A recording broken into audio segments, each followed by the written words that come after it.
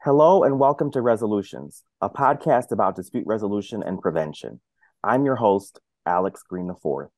Today, we welcome Catherine Connor and James Dykeman from the Center for Understanding and Conflict.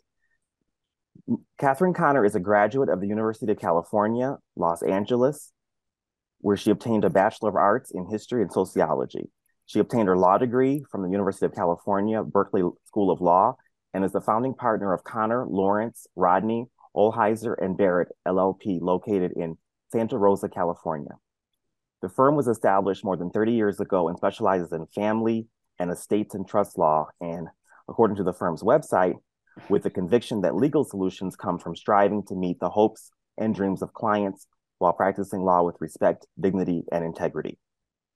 Becoming a certified family law specialist in 1992 and having received numerous professional honors, including the Rex Sater Award for Excellence in Family Law, she is an expert trainer with the Center for Understanding and Conflict. James Dykeman works part-time as a marketing and communications manager for the University of Iowa and part-time as a program and marketing manager for the Center for Understanding in Conflict, where he oversees strategic communication strategy and marketing of programs and events. He holds a Bachelor of Arts in Journalism and Mass Communications, which he received with highest distinction, and a certificate in nonprofit leadership and philanthropy from the University of Iowa. He is also an adjunct assistant professor and an adjunct instructor with the University of Iowa School of Journalism and Mass Communication. Thank you for joining me. Thank you, Alex. Thank you. Thanks for having us.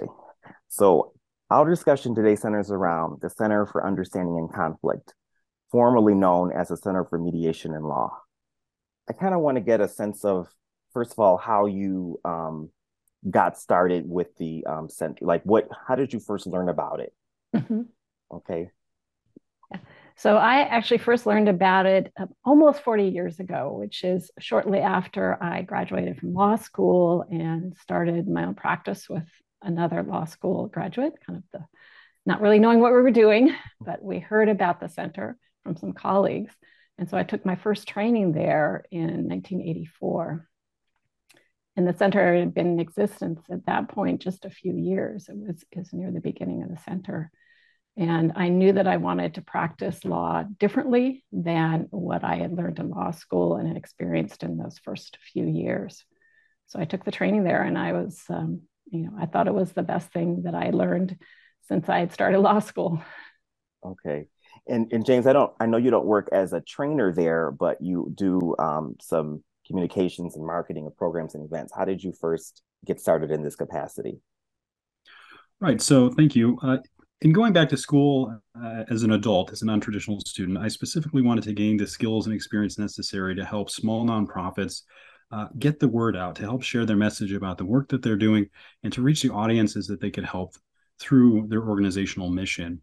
And specifically in my experience, I've done a lot of work with homeless and at-risk youth, working with underserved communities in situations where there can be high tension or conflict between families, even between the organizations who serve them as they're struggling through some of the mental health and relational issues that come with being parts of those communities. And so I specifically look to support nonprofits in a part-time capacity, because typically that's where they are. That's the amount of time that they have for help. And when I came across the Center for Understanding and Conflict, which has an office in Santa Rosa, California, where I lived for a time and have family, I was intrigued by their mission. And the more that I dug into the organization and was able to get a better understanding of the decades of experience that they have in trying to get at the heart of conflict, stemming from their origin in the legal community, and in the recent years, as it's branched out into larger organizations and supporting other nonprofits, and more recently into supporting community members and community centers where they spend their time, I wanted to help them get that message out, because I think that it's vitally important, especially now in a time where conflict seems to find us in all sorts of places in life that we might not have expected to find it in the past, from work, in society, politics, at school, around the dinner table, at the water cooler. It's just popping up in all sorts of unexpected ways. And I wanted to help support the Center for Understanding and Conflict in getting their model to as many people that could benefit from it using this unique approach that they have.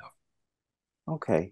Speaking of, the mission, right? Getting the word out and trying to understand something about the approach. What would you say? I guess I'll direct this one to Catherine, as if you could give a mission statement or an overarching goal of the center, what would that be? Yeah, what we're trying to do is really to change how people work through conflict together. And we like to look at it that way, which is we're working through conflict. This isn't something where people are butting up against each other, but what's the way that we could teach people who are helping others work through conflict, or people who are actually in conflict themselves, to go through conflict in a different way. And that way we have is understanding. So rather than pressuring people, trying to coerce people, we want people to learn how to understand themselves, understand the other parties in the conflict, and of course, understand the context and the practical realities, and then be able to put that together. So our mission is to bring this model to anyone who could benefit from it, which is basically humanity. Right. Yeah. I noticed that it says you have bringing the human issues to the table. Is that a slogan? Mhm. Yeah, I don't know that we have slogans, but I think Okay. that's how we view it, which is that we all have just everyday issues. They might be smaller conflicts, they might be bigger conflicts, but we're all in this together. And we bring ourselves into those conflicts. We bring our emotions, we bring our ideas, our perspectives, and we want that all to be on the table and be able to be talked about when people are in conflict. What is the history of the organization? Mhm. Who founded it and how did it come about? Yeah, it was started by Gary Friedman and Jack Himmelstein. Gary was a lawyer in Connecticut. He actually went into his father's firm after he graduated from law school, and he was a trial lawyer for about 5 years. And he decided that wasn't for him. And he had met Jack, who was at that point a law professor who was trying to bring a more humanistic view and perspective to law schools. And the two of them started talking. Gary got in a car with his dog and drove across the country to California, and then was trying to figure out what he was going to do with his life. And some people he knew there asked him to help them work through their divorce, and then several other people's. And there wasn't really a model for mediation at that point. And the bar association were like, we don't know if this is ethical, but he started it. And what would happen is he would meet with people, and then when he was done, he would get on the phone with Jack, and they would talk about what happened and figure out what he might do the next time. Mhm. And out of all those conversations, they started developing the model. And then they started trying to put more form to it and structure. They came up with our 6 underlying concepts, which actually is a great story about how they did that. They've been working together for, I think, a couple of years now and trying to develop the model. And they were in Vienna at a coffee shop, having done a training there. And they said, we should really try and figure out what we think are our core concepts. And they literally took out napkins, and each Mhm. one wrote down 5 ideas they had for what they thought the concepts were. And it turned out that they overlapped on 4 of the 5. And so they became Wow. 6, 4 plus each one from one of them. And so then they just kept, developing it and making it more comprehensive and teaching it. And then it's developed more, over the Mhm. course of the last 40 years, refined.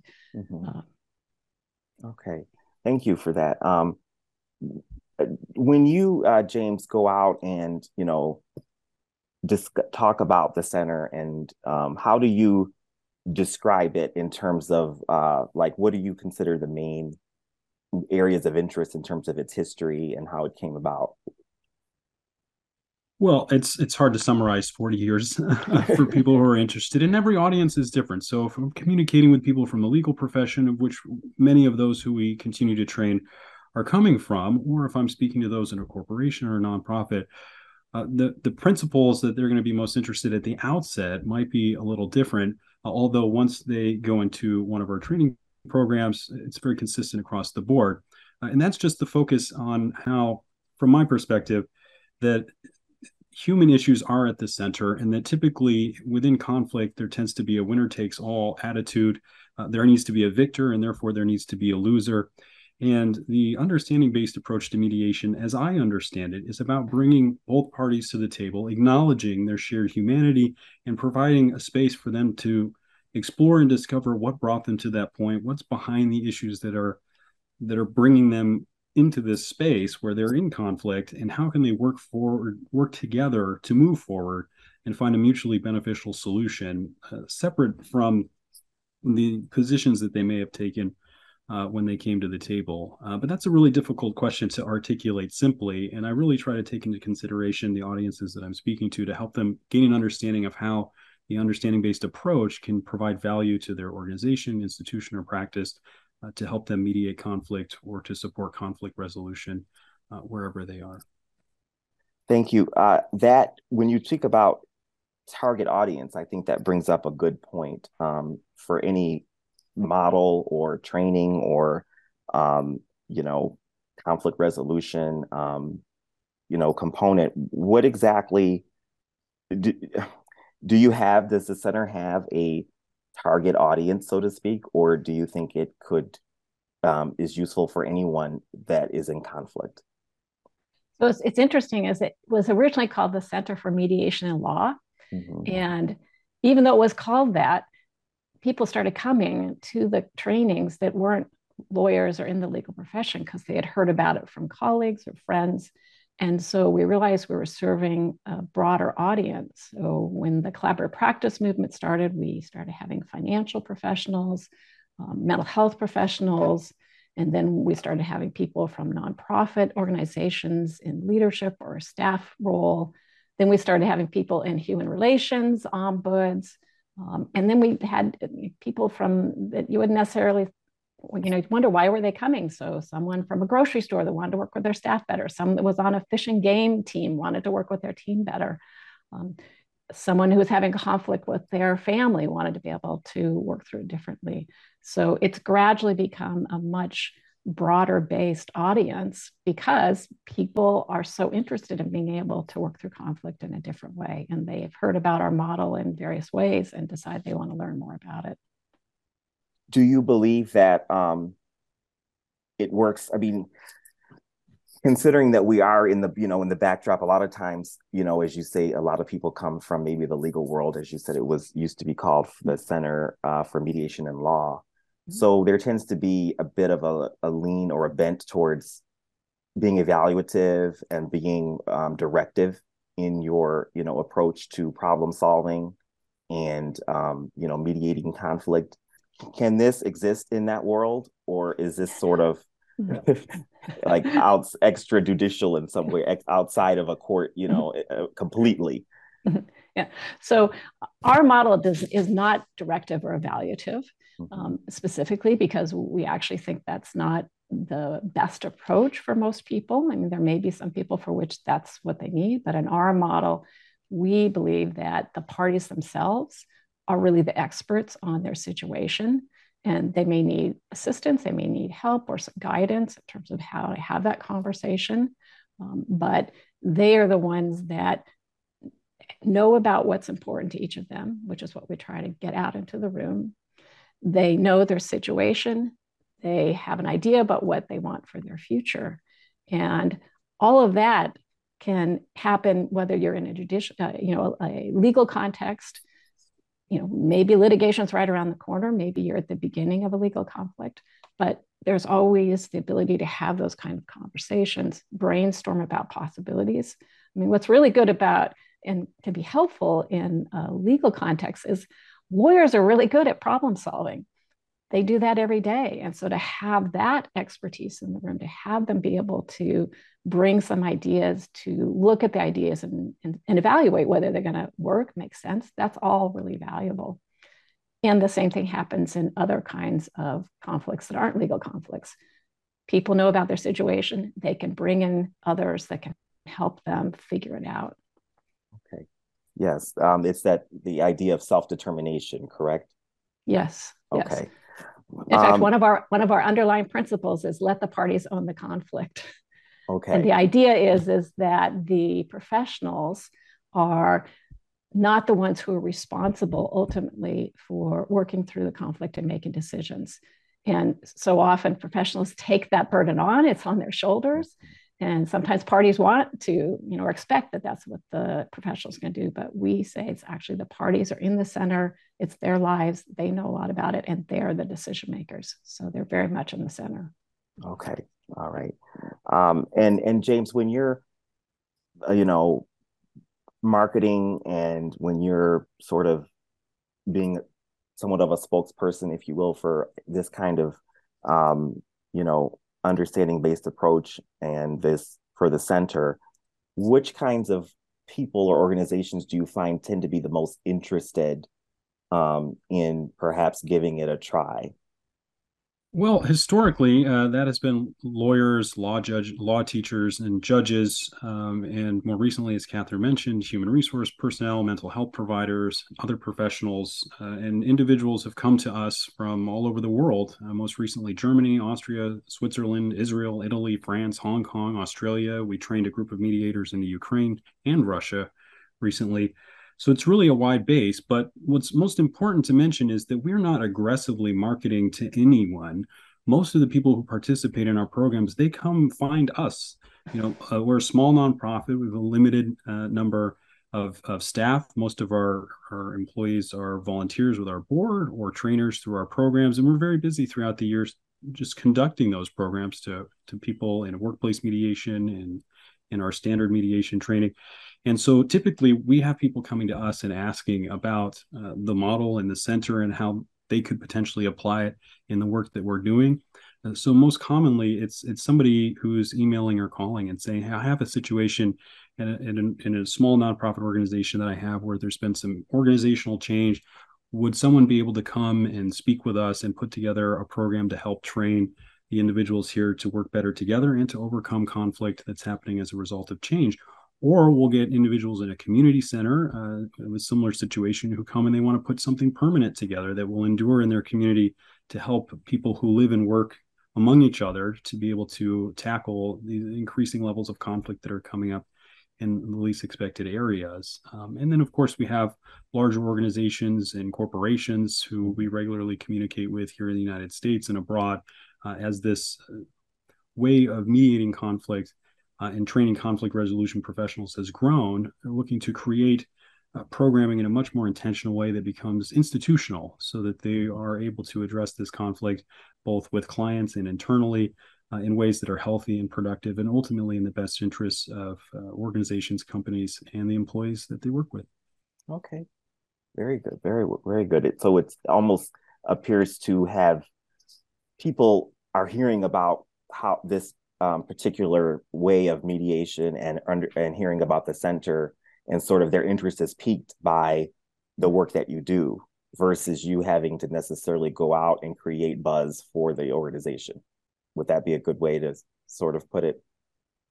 Yeah, absolutely. And I think Okay. Catherine would be a great person to respond to that just based on her decades of experience with the organization. Yeah, I mean, we certainly wouldn't turn down buzz. Right. Buzz is always great because we actually want to spread the model. So that's really important to us. So there's some where we're trying to get the word out. And then we also, as James said, have people come to us. I mean, one really interesting thing that happened a few years ago was a journalist contacted us, and she had been commissioned to write an article about how journalists cover conflict. And so she was doing research. She ended up coming to one of our trainings, and then she was working with an organization called Solutions Journalism, which is a fabulous organization that works on helping journalists to include as part of stories, not just what's happening, but the solutions people are working towards. So we ended up adapting our model and training journalists about how to use some of our underlying concepts and some of our skills and techniques and concepts when they're working with sources, when they're doing their work as journalists. So people come to us from various places and we try and figure out how does what we teach and know, how could it be helpful to them? Okay. So, and I like the idea that it's adaptive and responsive, which is kind of what is necessary possibly to be an effective dispute resolver, to meet the parties where they are in some way. and again, to let them own the conflict, right? Right. Okay. Yeah, and actually meeting parties where they are is another really important belief and concept for us. So we teach people about how to pay attention to what's going on inside of you, and your reactions to people, and are they putting up a wall between you and them, or are we trying to move people off of their position, which nobody likes. You want to be understood right where you are. You don't want someone to give you the impression, even if it's not direct from their words, that you're wrong. I have a better idea as a professional. Let me lead you there. We don't want to do that. We want to meet them where they are, understand where they are, and then talk about what the possibilities are for agreements. Okay. And do you find that there's people that have misconceptions, or that they have to kind of unlearn certain preconceived notions about what it means to be a mediator and a conflict resolution professional to grasp this concept? Yes, definitely. I mean, I think most professionals who are working with conflict, or basically in any other kind of capacity, part of our education and schooling is we're gaining a particular expertise. And that's what people are coming to us for, is that expertise. And so when people think about helping people in conflict, they want to bring their expertise to that situation, but often that becomes taking over the situation, replacing their own ideas for someone else's. And that's where you get into the kind of mediation where people feel more pressure, that someone's telling them, you better do it this way or else it's going to be something worse. Let me tell you about the 17 ways that you could do this that I know about. And so it's unlearning that kind of almost knee-jerk reaction to put your own ideas out there. And to wait, it doesn't mean we're not going to put our ideas out there, but they're not the first thing that come out. We want to hear from the parties. We want to understand their situation. We want to really bring their perspectives into the room. And I think that's not something that we're used to as much, as certainly as lawyers, we're taught to be, talking, put the arguments out there. And, as we're talking to a client, we're already got our mental list of all the relevant things that we need to ask them questions about. We steer the conversation towards those. And it's really different when we're doing that as a mediator in our model. We don't want to be doing as much of that. We really want to have it be a conversation. And what's interesting is when you have those conversations with people where you're really trying to understand them, a lot more information comes out that turns out to be really critical and important that we might not get if we are going through our checklist of questions.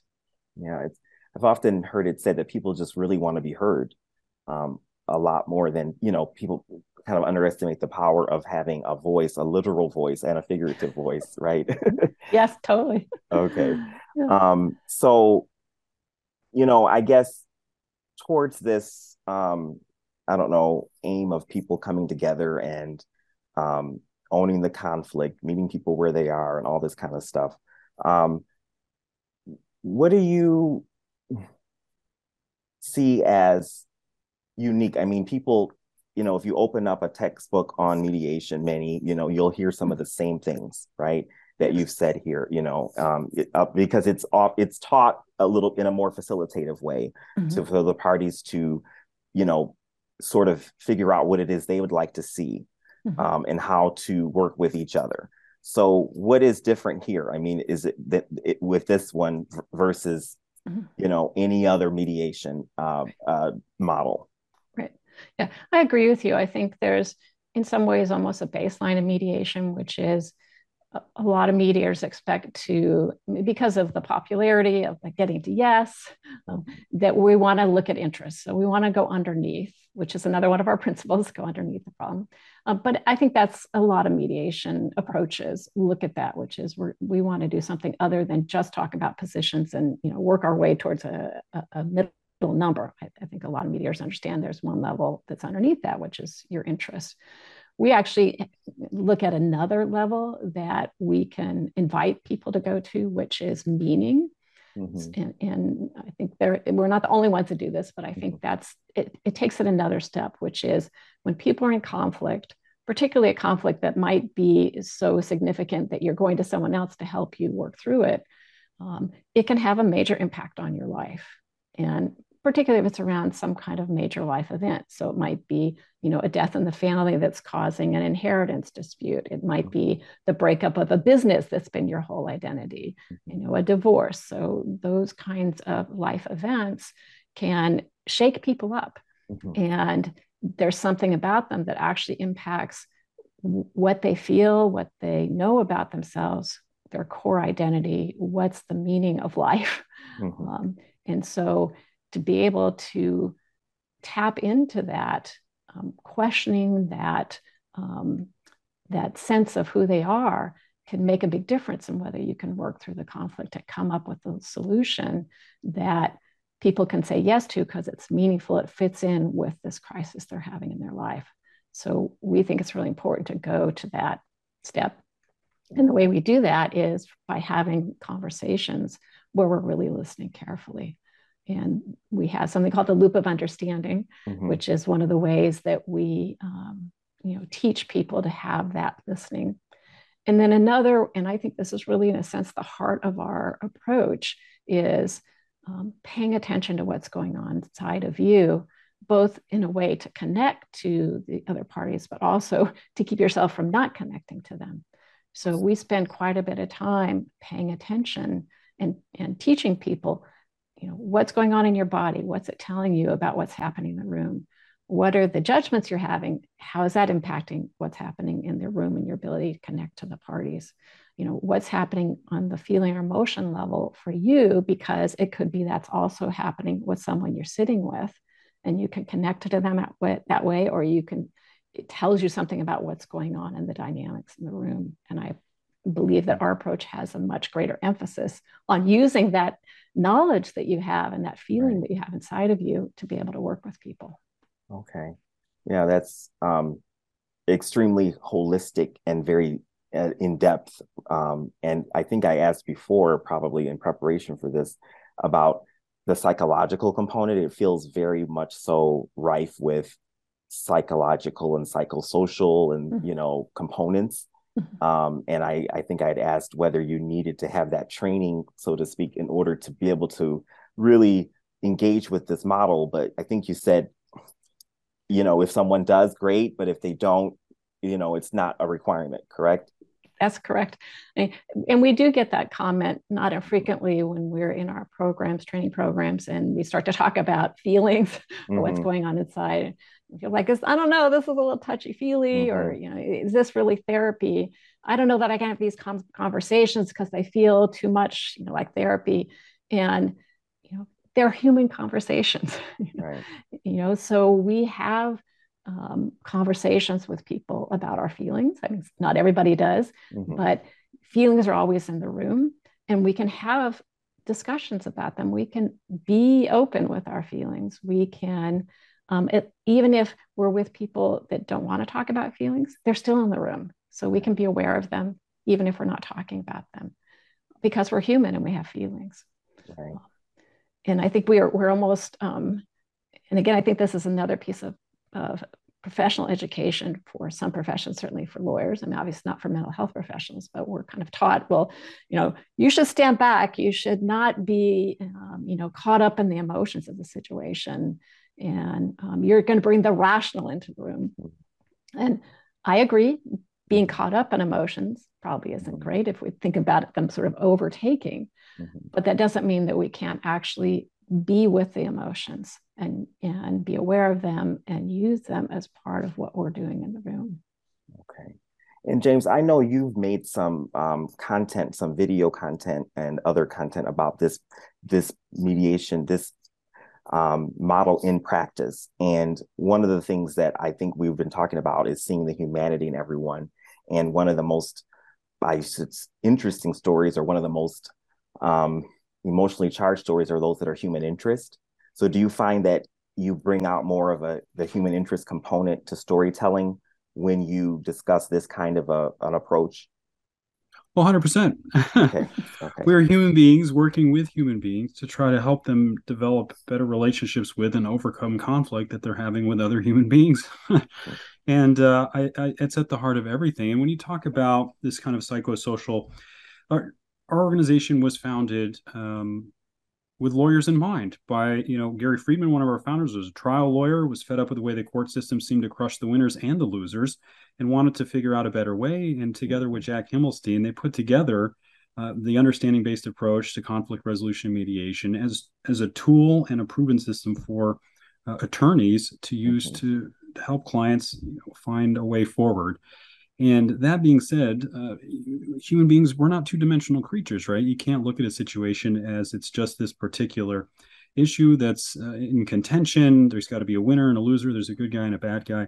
Like, no, there's so much more to unpack with every individual in a situation about what brought them to the place that they're in, what is behind this conflict that's at issue, what else might be at play. And there's just so much more in acknowledging the humanity of an individual and the complexity of their experience, both their life experience and their personal and professional experience, that needs to be addressed. And in addition to that, from the mediator is also a human being. It's the third person, or if there are two people, that has thoughts and feelings. They have life experiences. They may have trauma or biases that they aren't addressing in the moment that can cause them to lean one way or the other, or to maybe hold back or not be supportive as in the neutral way that they're trying to be. And so this approach, again, initially put together for attorneys to help their clients, is designed to acknowledge the shared humanity that everybody has, and that there's a lot more to the story. And if we can all, at the base level in the beginning, come together with that understanding that we're all people and start to work together from that.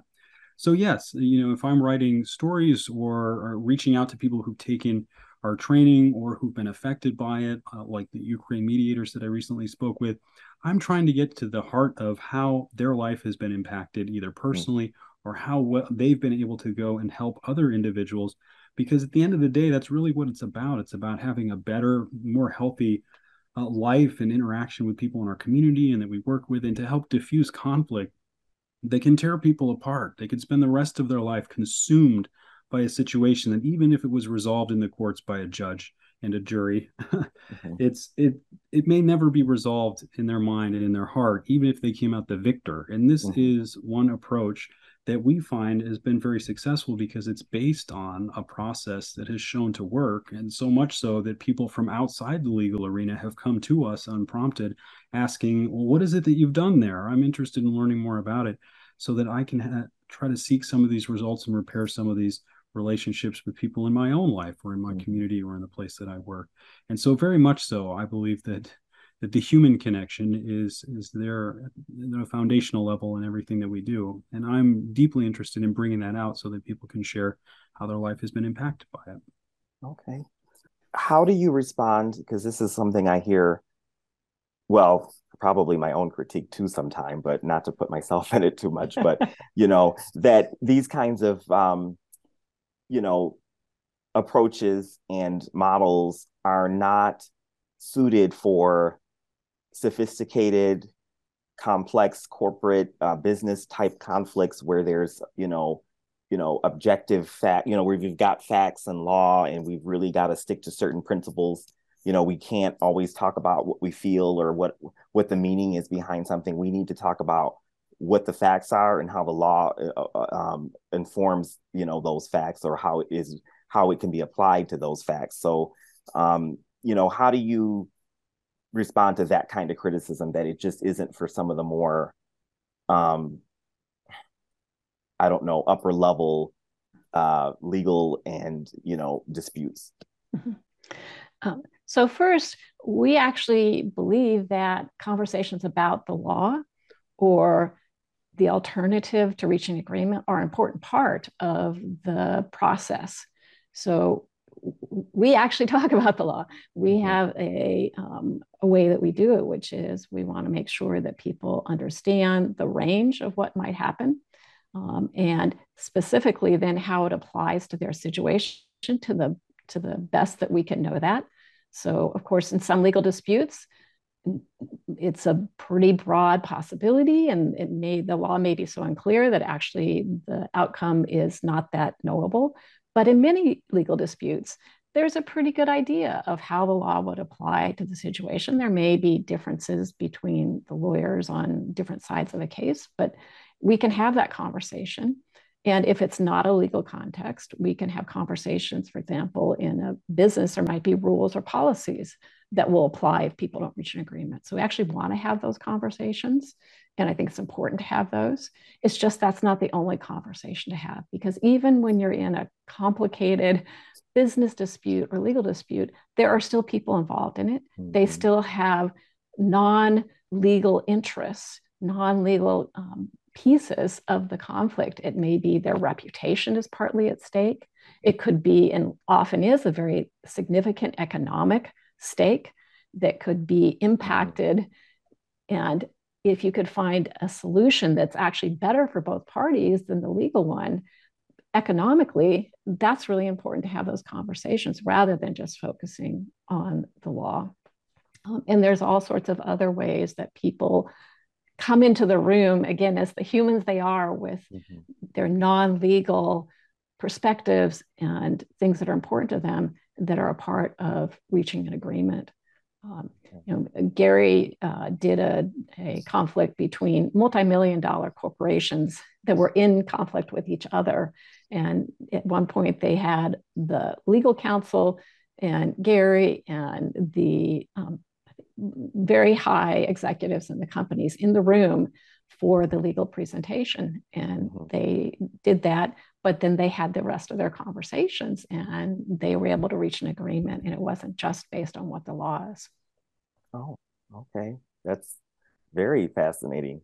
And I would add to that really quickly that when you talk about large, complex commercial issues, well, we have large, complex commercial organizations who regularly send their senior level employees from human resources, their ombuds office, their legal counsel, management, operations to our training programs to learn how to deploy this model to tackle just those sorts of situations. And some of those partners have been Intel, Roche, SAP. We have another workplace mediation program starting tomorrow with another large corporation who I don't know if we can mention because we haven't asked for their permission. But the point being is that there is proof in the outcomes that have been had based on the types of companies, the large complex organizations who are sending representatives from all different levels to come and learn how to deploy this. I think that speaks for itself in response to your question. Okay. Speaking of deployment, has there been any organization or individual or just space in which this has been used that you were kind of surprised yourself? You're like, oh my goodness, I can't believe how well this worked. Or, I mean, is there anything where you were kind of, because we all, of course, in some ways, believe in what we do, but we say, well, I don't know about this particular type of, situation. Do you have any one of those kind of stories? I can, my practice is focused on family law, so it's not quite there, but I know a story from Gary from having talked to him. And actually, he wrote a book called Challenging Conflict that was published by the ABA, still available, I'm sure, through the ABA. And in it is the story of working with the San Francisco Symphony. And they had been, I don't remember if they were on strike or were on the verge of strike. And they worked with the symphony, first with the groups of the players to try and come up with representatives and be clear about what was important to them. And then with management to make sure they were clear on what was important. So they were all working together with this quite, complex, large organization that at that point had become very polarized between management and the players. But by having those conversations about what was important, which, as you imagine, in the players, they had different players had different ideas about what was important, but trying to create a clear base of understanding for that. And then the same thing for management, they were able to reach an agreement and, keep the symphony together on a good path forward. Yeah, that's a lot of stakeholders. I can imagine, even the different people by section, in terms of instrument they play might have a different interest or, just depends. Yeah. And now, a word from our partners. Next Level Mediation Software is a mediator's best tool for advancing their online dispute resolution practice. It takes into account the psychological attitudes of the disputing parties and helps mediators find the key priorities to negotiate. Based on decision science and an easy-to-use interface, the Next Level Mediation platform can handle the most complex disputes. Register today at nextlevelmediation.com for your complimentary 30-day trial of the subscription service and enter the code ABA discount 20 for a 20% discount.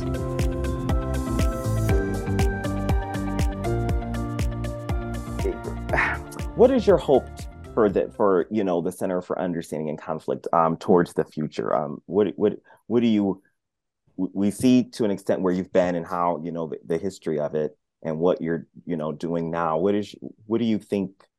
Where do you see it going? I should just say that. So we last year had our first teacher training cohort.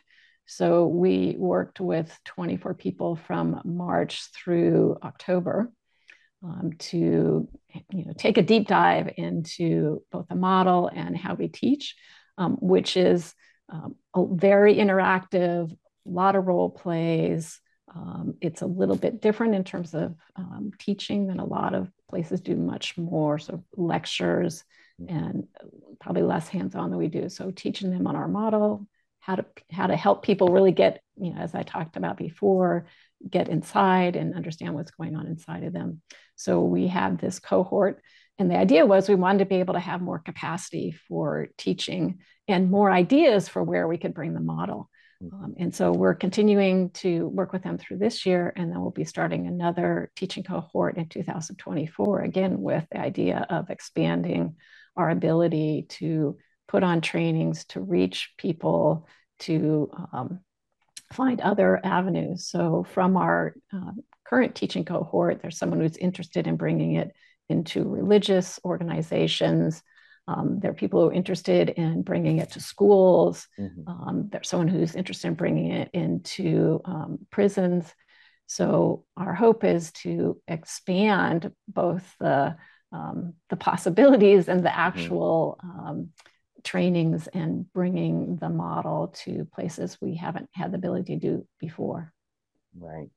And I mean, I guess to also make it more, relevant to time, it appears like nowadays our sensibility is a little bit different, the way we speak to one another, the way we may not understand how to have a healthy conversation in working through conflict. So are there certain lessons that we can take, that may inform kind of how we deal with conflict in an everyday sense? Because it does appear that people's sense of decency has changed, as we sit here today.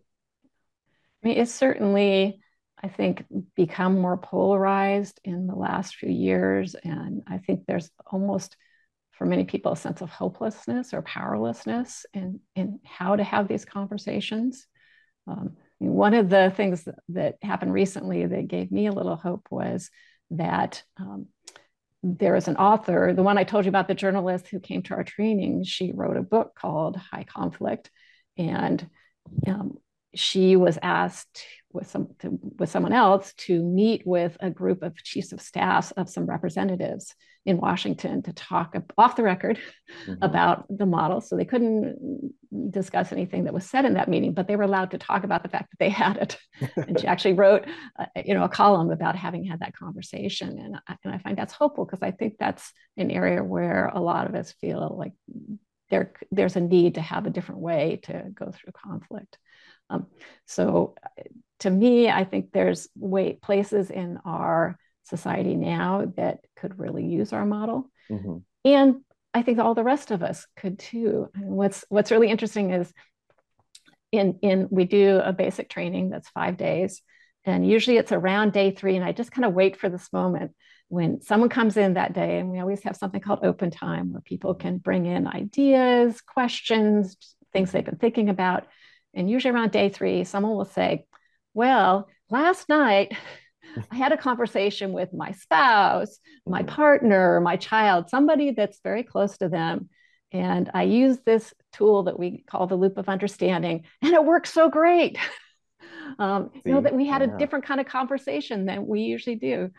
So I think it's something that can be be very personal for people, and that they could use to actually change what happens in their own lives, as well as the work they're doing that has conflict in it, or that they're helping people work through conflict. Okay.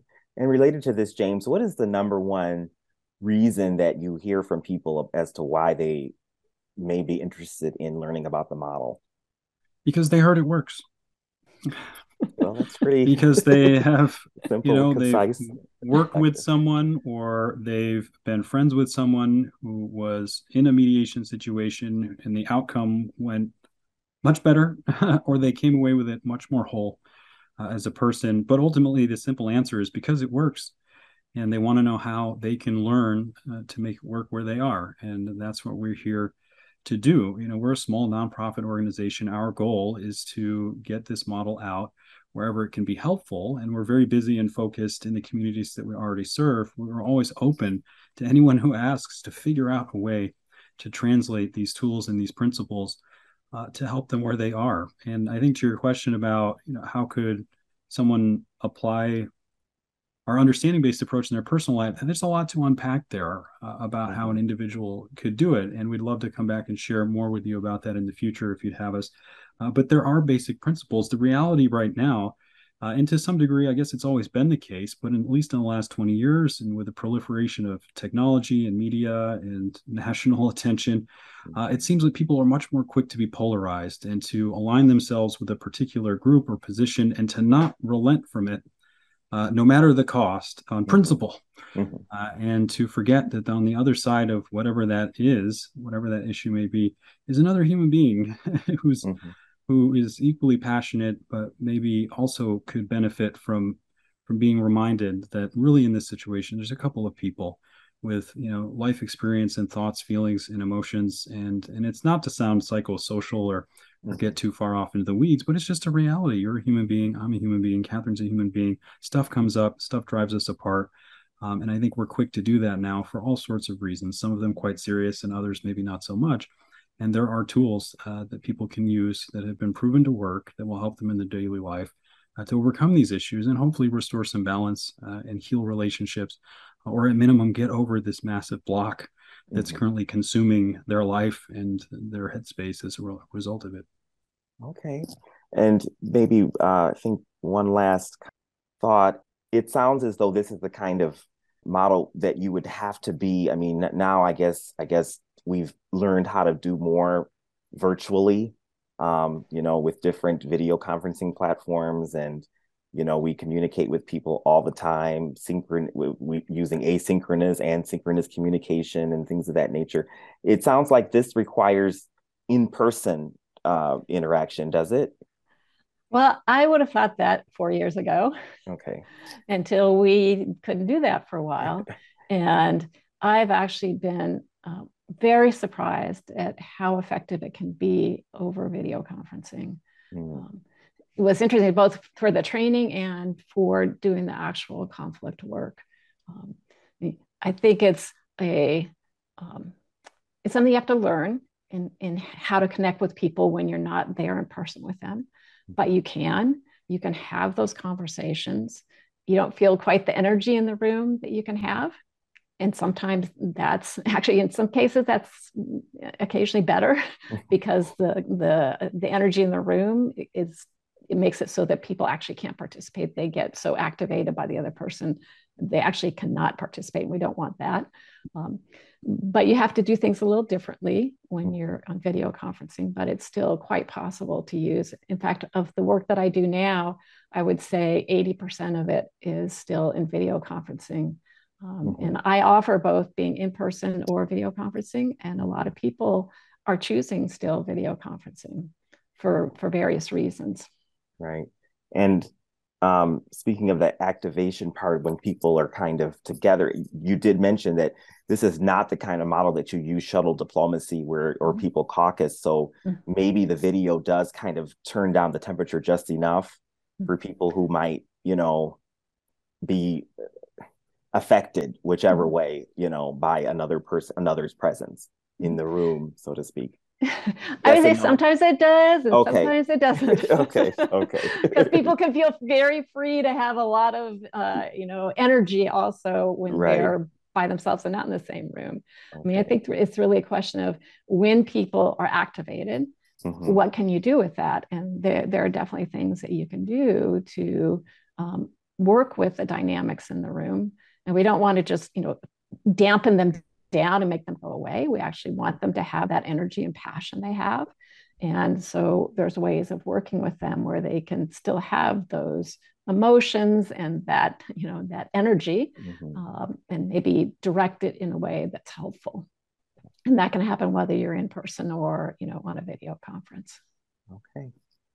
Well, I'd like to thank you both. Thank you, Catherine Conner and James Dykman, for joining me, providing insight at the Center for Understanding and Conflict. I hope that it was insightful and informative, obviously to our listeners as much as it was to me. And I do think that it is transformative based on, what we've discussed today. I look forward to having another conversation about the specific training model, because I thought, I'm sure that it would be very interesting and fascinating for, people to hear exactly what it is that you do in practice, like, kind of in the act. So thank you so much. Thank you so much, Alex, for inviting us. It's really been a pleasure talking today, and I look forward to another conversation. All right. Thank you. Yes, thank you, Alex.